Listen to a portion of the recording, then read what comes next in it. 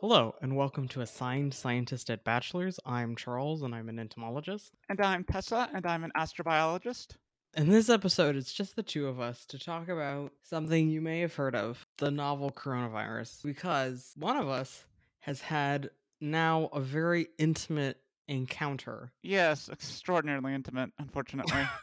with the virus. So first off, how you doing? I am fine now. Fortunately, my case of COVID was very mild. I attribute that largely to the fact that I was triple vaxxed. I'd had the booster about 2 weeks before. Yeah, so now I'm fine. I don't seem to have any lingering Which symptoms brand? or Are you after Pfizer girl? Pfizer. Yeah. Moderna? Pfizer party. I feel like there's kind of no way to start without sounding like accusatory. Like, what did you do wrong that you got? But I don't. We're My living life. suspicion is I went to a burlesque show, but I don't know. The timing for that doesn't quite line up, but that's the closest thing I can think of. They always said that it would be the decadent transsexuals bringing us down, and you've only proved them right so Yeah, far. yeah. And I was performing too. I wasn't just attending as an Oh audience member, so it's no, even worse. Tessa.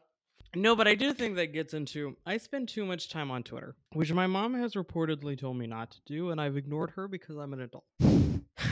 I probably shouldn't though, because Twitter is not great for mental health. But I will say there are a lot of back and forths on Twitter. People who are very annoyed with those who are not taking what they deem to be appropriate protective action versus those who are continuously getting mad at what they perceive as leftist scolds who are disengaged from the reality of life during a pandemic. In my defense, I'd been triple vaxxed and I was also wearing a mask pretty much the entire time, but it was a cloth mask, which at the time I didn't realize apparently is not necessarily sufficient to protect you from the new Omicron variant. And I will say, I don't want to be. It's my natural propensity is to be one of those leftist scolds because, golly, I do love to scold people. But and so I was having this conversation with my sister, and my sister is an extrovert, and I'm an introvert. And I know people on the internet love to get annoying about this rigid introvert extrovert dichotomy, where particularly self-identified introverts get very weird about it. Like, oh, I like to read books and think thoughts, whereas extroverts are all going to burlesque shows and getting sicknesses from each other, sexual and otherwise. I don't think that.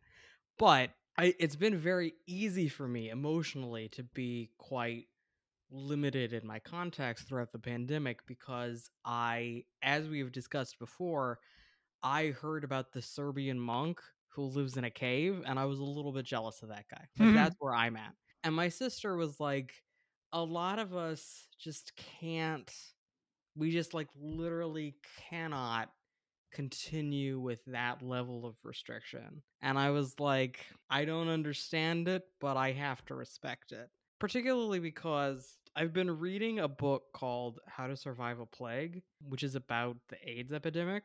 There have been a lot of comparisons drawn between COVID and HIV/AIDS, not because they are virally very similar, but because those are both kind of the major pandemics in living memory of most of the people alive today. And sort of a crucial lesson learned through the AIDS crisis was that a very rigid all or nothing approach rarely actually works for risk mitigation because people will find the all unbearable and thus will do nothing. This is kind of also the failure of abstinence only education with regards to, sexual education Right, yeah. and why that leads to so many more um, unplanned teen pregnancies and STI transmission, et cetera, et cetera. Where if you expect people to just completely lock themselves down and indulge in absolutely none of the pleasures of life, that is not going to fly for everybody except extremely introverted, dorks who have generalized anxiety disorder. My roundabout point is I am emphatically not blaming you for getting COVID, particularly because we both live in what is currently known as Central Arizona, and people are not.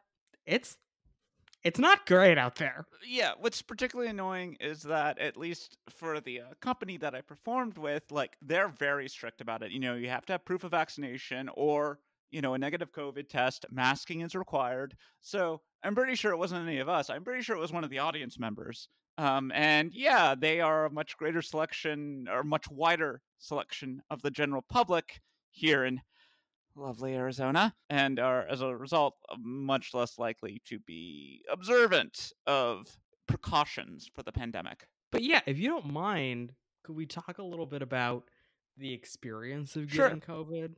What it felt like, how it compared to other viruses you've had in your life? So it was,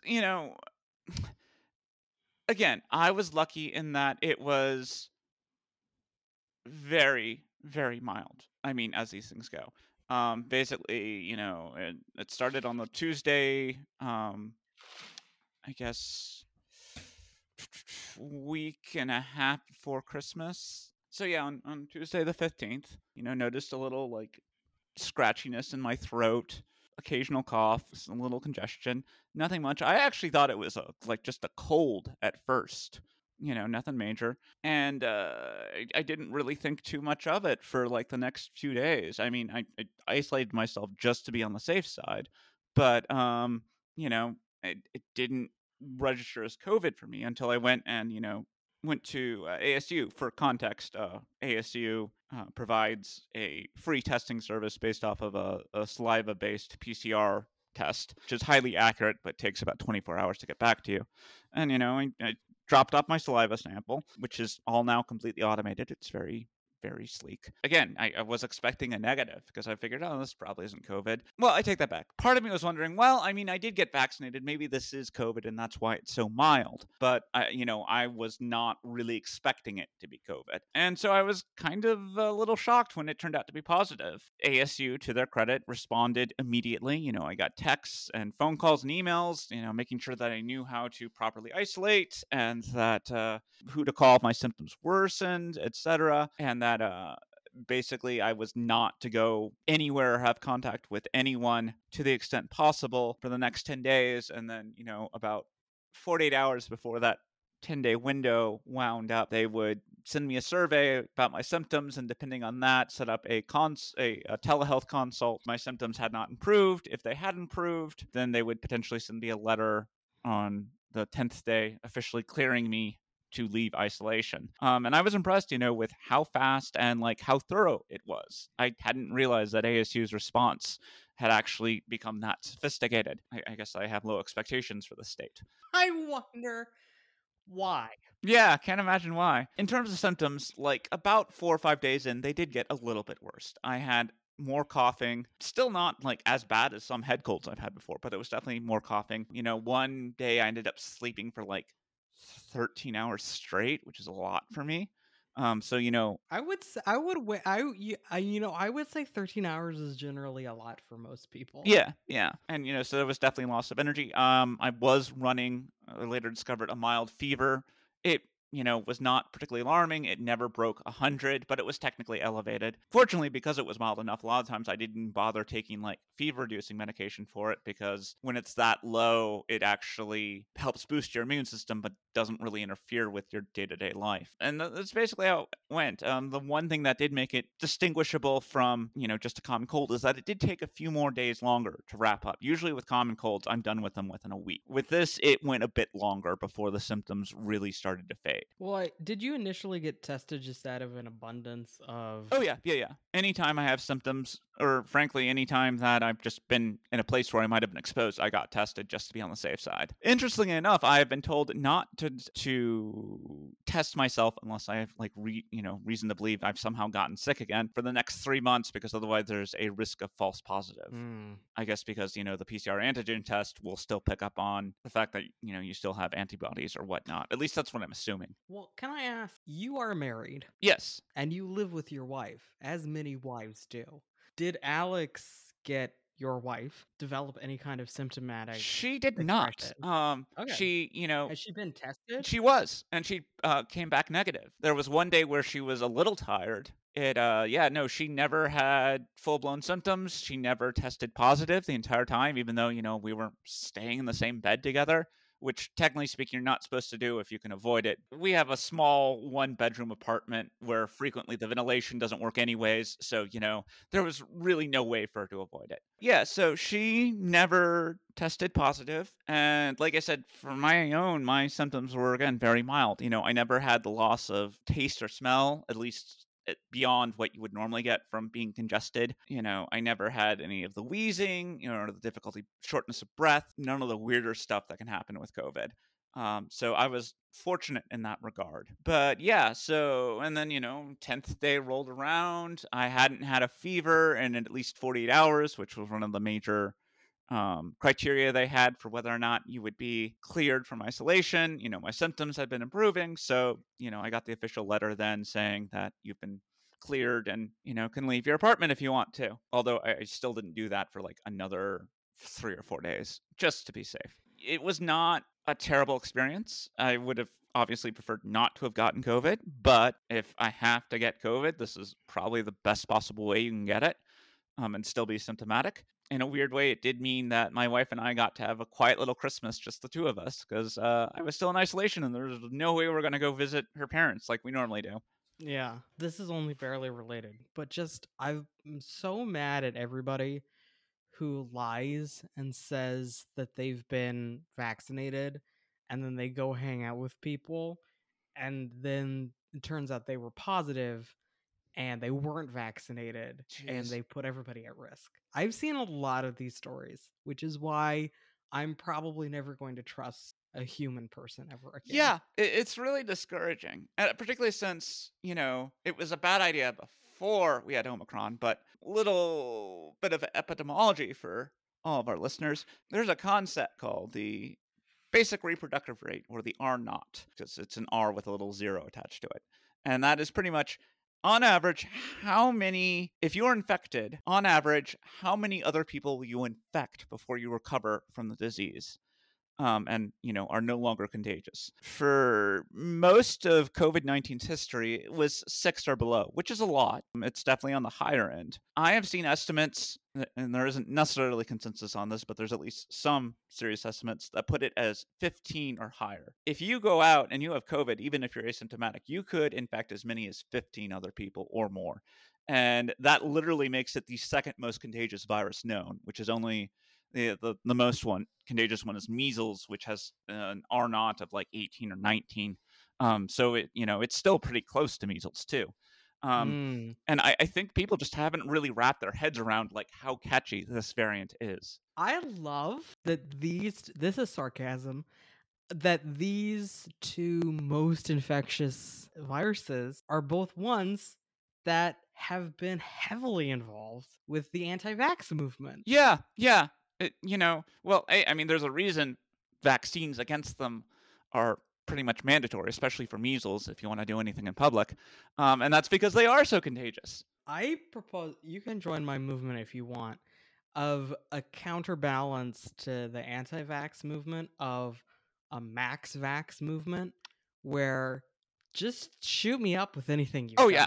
Yeah, You know no, what I'm I totally mean? down for this. I was talking to my mom the other day and I was like, I would love to get vaccinated against shingles. And she was like, I think you're too young. And I was like, yeah, but I don't have to be. Yeah, exactly.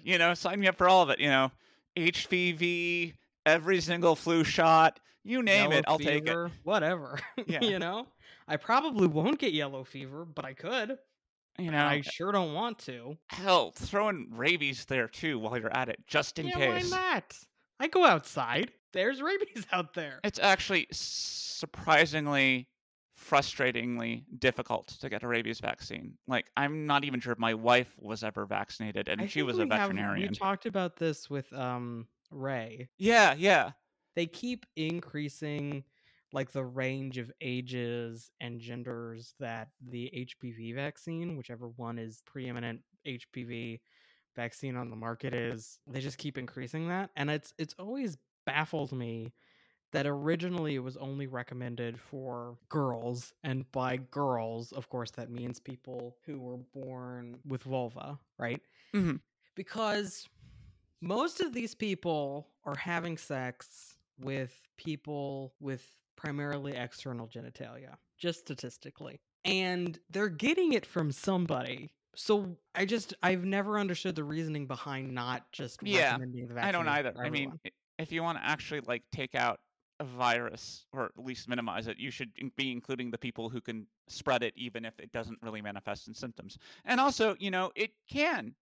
There is a risk associated with penile cancer, I believe, Well, and it's HPV. HPVs. The HPVs that are sexually transmitted are, I believe, the leading cause of oropharyngeal cancer. Ooh, I didn't know that. Let me Google this real quick so that I'm not telling tales out of school. From the CDC, which I feel broken up with a little bit right now, but whatever. Okay. HPV can infect the mouth and throat and cause cancers of the oropharynx, back of the throat, including the base of the tongue and tonsils. This is called oropharyngeal cancer. HPV is thought to cause 70% of oropharyngeal cancers in the United States. Listen, I know not to get blue. Women love going down on each other. God bless. But inevitably, there are going to be people who don't have a cervix who are also performing those actions. Yep. You picking Yeah. up what I'm putting down? Plus, I feel like I've read, even if only cis people existed, sometimes men are gay. You know? It has been And known to happen.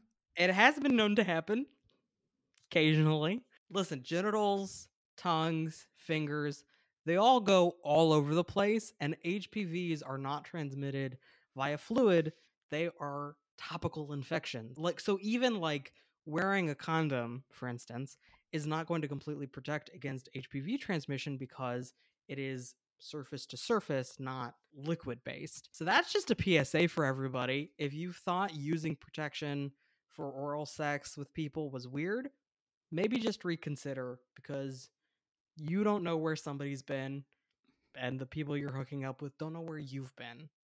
And probably neither do you in terms of viral Yep. exposure. Also, get vaccinated. Just get all of them. If somebody is like, hey, do you want this vaccine? Your best answer is usually probably yes. Usually. But to wind this all back, I am 100% on board with Max Vax. Nice. Well, we got 2 of us. I feel like I saw somebody talk about this on Twitter one time, so that's 3. Baby steps, Charles. Baby steps. So, well, to make this more of a rounded, like scientifically informative episode, I also thought it would be fun to investigate a question that I have had about vaccines and viruses. And so I was thinking about it, and I was reading some different stuff, and I was curious why we do not hear about vaccine resistant evolution of viruses the same way we hear about antibiotic resistant evolution of pathogens like bacteria. Have you ever thought about this?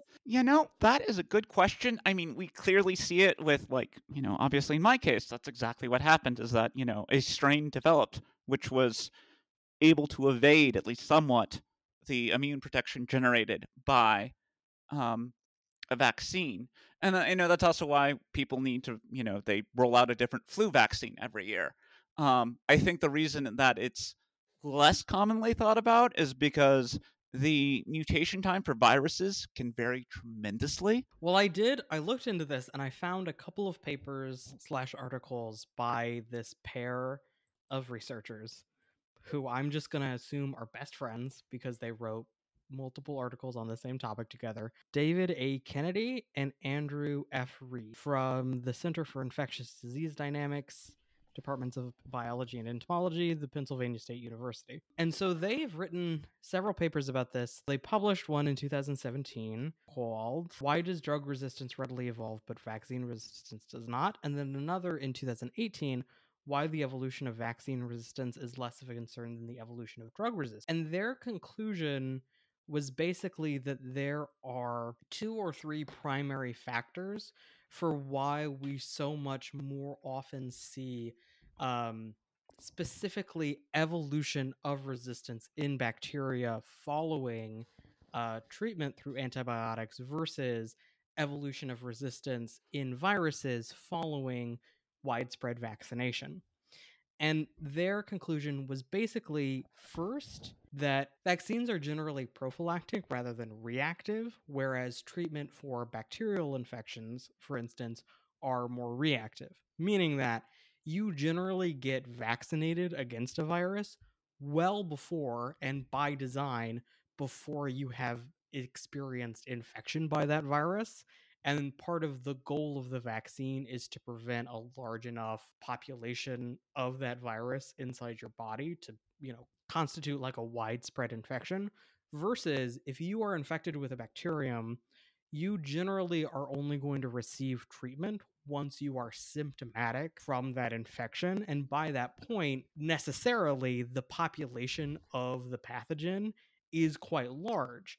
Whereas if you are vaccinated against a virus, the whole idea, putting it very simply, is that you will be able to mount an immune response and keep that viral population low before it can really cause symptoms. So the actual population size of things that are reacting to whatever treatment is being given is usually much, much bigger in, for instance, bacteria than viruses. And then, secondly, quote, evolution proof vaccines induce immune responses that attack several different parts of the microbe at the same time, meaning that a vaccine generally will direct an immune response against several different aspects of the thing that is mounting an invasion. So, in the case of like COVID-19 vaccines, it can be against like some of the spike proteins, but then some other recognizable proteins. And they did find that this has already been shown in the laboratory for SARS CoV 2.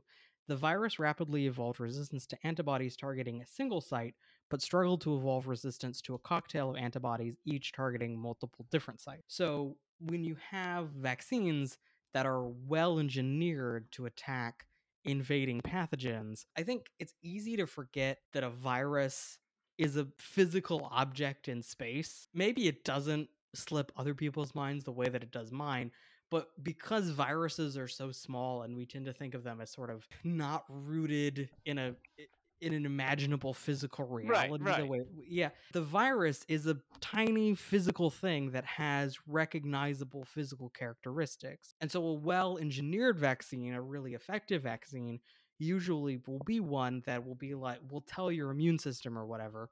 And I hope there are no virologists, epidemiologists, virus people, microbiologists in the audience screaming at me for oversimplifying things.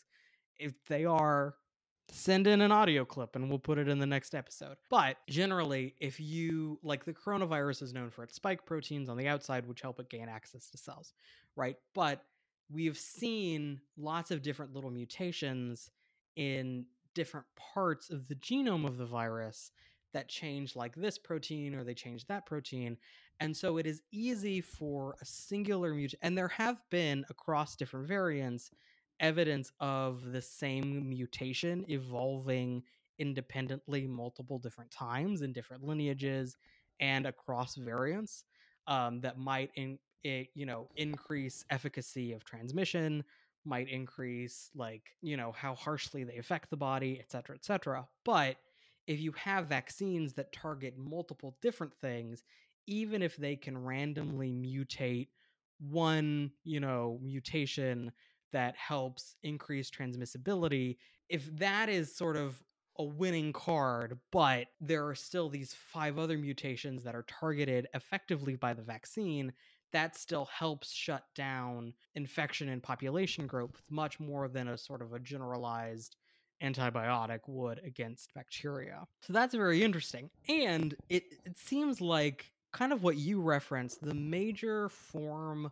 of evolution that we see post vaccination in sort of viruses that are well established within different host populations. So, for example, in COVID, that the most common form of evolution is not the evolution of resistance specifically within certain strains or within certain lineages to the vaccine specifically, but instead the effective suppression of certain strains and then the replacement of them by others that already have kind of a natural sort of resistance to the vaccines that are being used, which is kind of different from the evolution of resistant traits and their proliferation within a certain strain. Right. But it's basically like, instead of seeing changes within a strain, we're seeing the vaccine, or a vaccine theoretically, tamp down a specific strain, and then others that have already been from one of these papers. This focus excludes cases of, quote, common variant serotype replacement, in which strains of a pathogen that were previously observed but intentionally not targeted by vaccines rise in frequency after the onset of vaccination. Although serotype replacement is a form of evolution and an important consideration in a vaccinated host population, this process is perhaps better explained by purely ecological factors and thus warrants separate exploration. Which I think is, this paper is from 2018, so it was not speaking about the novel coronavirus.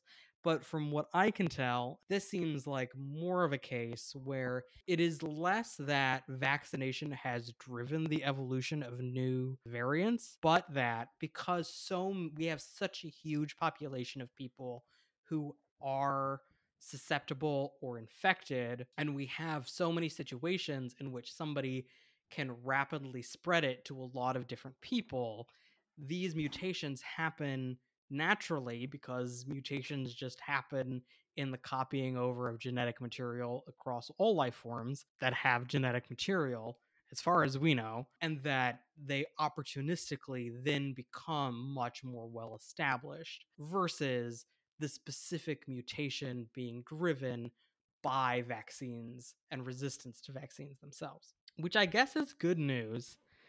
Although it's hard to feel particularly hopeful about anything. But, I mean, it is good news that not only did you not become seriously ill with COVID, but you had a pretty mild case. You were able to self-isolate, which is great. So you hopefully didn't infect anybody else. And Yeah, that's what I'm hoping. even your wife, who lives with you, Yeah. presumably didn't get... I mean, it's possible that she did, and it just didn't show up in the one test that she took. We've wondered about that, but in any case, she was never symptomatic. So that's good news. The bad news is pretty much all the other news. Yep. I actually was thinking, in a new year, it would be fun to make new questions for our end of episode discussions. I have one. Sure. Yeah, let's hear it. Okay, so I've been rereading Animorphs, as anybody who follows us on Twitter will know, because that account is now an Animorphs account. And I have no regrets and no apologies. So in the first book, spoiler warning, but one of the premises of the books is that these kids are given this alien power to morph. If they acquire animal DNA, they can then become that animal. But if you stay in a morph for more than 2 hours, you will get stuck in that morph and you can never get out of it. And so my question to you is, if you had to become what the Andalites know as a Nuthlet, i.e. someone stuck in a morph, what do you think would be sort of your best case scenario? Yeah, no, it's funny because I knew exactly that's where this question was going. I would probably go with Swan because you get to fly, but you're big enough that no one wants to mess with you. And also, my original choice was like Falcon or some bird of prey, but then I'd feel like morally ambiguous about like having to eat small, cute rodents. But swans mostly just eat, subaquatic vegetation and, doesn't look unappealing. And, they are strong enough that, they can easily break your nose. So, yeah, what's not to like? How long do swans generally live? I'm not sure. I mean, that's going to be like... Actually, if we're going to go based on longevity, a better bet would probably be one of the South American parrots, since they can live up to 75 to 100 years. And you probably have a complex enough larynx or larynx equivalent. I don't know exactly. I think birds have a syrinx, technically. Oh, I don't know. Alex, what's the equivalent for larynx in birds? Ha, I remembered it. It's syrinx. But they have a sophisticated enough syrinx, you could probably still talk to people. So that'd be nice. I mean, if you're an Nothlet, you're still telepathic, so it probably doesn't matter. But, still, it'd be cool to mess with people. I was thinking about this earlier, and my obvious answer is cat, right? God's most perfect animal. But I have such social anxiety that I would be really afraid that I would become a cat and then other cats would reject me. And that would be devastating. Absolutely devastating. Because my other thing is, I don't know that you necessarily want to go for longevity because you are now, in your case, a bird and you can't like go to the movie theater or That's a good point. Yeah, I hadn't thought about that.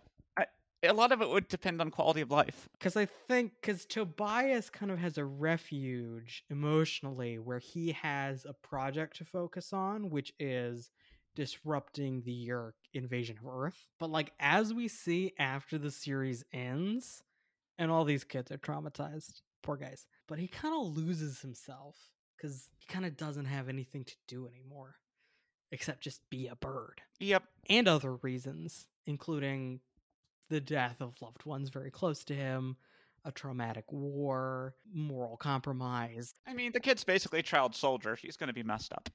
Essentially, yes. But yeah, so other than cat, it's tough. I definitely wouldn't go for any of the other apes though, because I think being relatively close to human, but definitively not human, would be worse than becoming something very Agreed. different. I mean, I think probably a large herbivore that nobody, like a hippo, would be a good idea. Especially if you could live in a zoo, because then you definitely aren't getting predated upon, like Yeah, not even yeah. in the attempts. You've got it pretty made.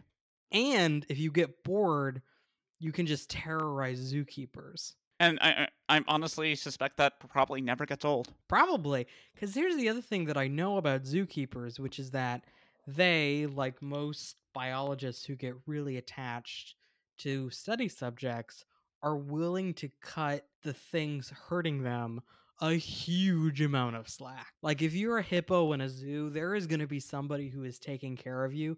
Even if you break their leg, they're still going to love you unconditionally. I had not thought about that, but that's a good point. So I think it's not, I don't feel the greatest kinship with hippos, but I think practically and logistically speaking, I think a hippo is a good option, especially because I am a vegetarian as a human, which is not necessarily a moral stance. I like don't think that in a Right, perfect but you world, want to keep it everybody- consistent. It's at this point, it's just like I think it would really bum me out to have to like, because thinking about being like a large cat, like a tiger or something, right, where you're big, beautiful, powerful, nobody's gonna mess with you, etc., etc. You still have to like run stuff down and hunt, Yeah, it's a lot kill more effort. things. Kind of just want to chill in a river. Yeah, that's kind of why I went for swan initially, is because, you just hang out in a lake looking pretty. If anyone messes with you, you can break their nose. You can pretend to be a princess. Yeah, yeah. You say that like I'm not a princess. I have no response to that. Sorry, you left it wide open. I couldn't. We're monarchy is a thing of the past. Agreed. Yeah, well, I think that's our first good new question. If you had to get stuck in a morph, which one would you go for? We gotta get furries on the pod and ask them that, because I think they would have. Well, because here's another idea. We know that. Have you read many of the Animorphs books? Yes, although it's been a while for some of them. Okay, but you know that Axe, the Andalite who joins their group, creates a human morph by taking the DNA from Jake and Rachel and Cassie. Yep, and Marco I remember that one. Yeah, from episode 4, book 4, The Message. Yes. So I'm wondering if you were a furry and you were like, my persona is like a bird deer. I'm like part bird and I'm part deer. Could you take DNA from a bird and DNA from a deer and make your could you make a morph out of your persona? This is going to be spoilers, but for our future talk or future episode on this very subject, namely Animorphs, featuring potentially my wife, a former veterinarian turned physicist who is probably the natural person to have on the show. That's but the perfect combination of specialties. You cannot because the different organ systems of the animal in question, of the animals plural in question, will interfere with each other. I'm picking up what you're putting down. She can explain it better than I can. So, Yeah. because we've actually had this discussion, believe it or not. Are you? Of course, I believe it. I know who I'm talking to. But okay, a different question. Let's say you were like Cassie and really, really good at morphing. I guess you can't go from one morph to another though. So you could only do like a human other Yeah. animal hybrid. Because I don't think we've seen. Because there are a number of close calls in the books where they're like demorph, demorph, demorph, and they like say that they're having trouble getting out of a morph and they kind of feel kind of stuck. But I don't know that there is a case of somebody getting stuck not in a full morph but in an intermediate stage. Yeah, I don't think there is. So if you were let's say you were like Cassie, who is the best, very artistic morpher, my favorite character. If anybody wants to be negative about Cassie, they're simply not allowed on the podcast. That's my rule. That's my hard limit. But like, let's say that you wanted to have antennae. Here's what I'm saying. Are Catboys a possibility in the Animorphs universe? You know what? I don't know. Again, I think that'd be an excellent question for the Animorphs episode, because I am not sure. Okay, well, I think that's a perfect ending place.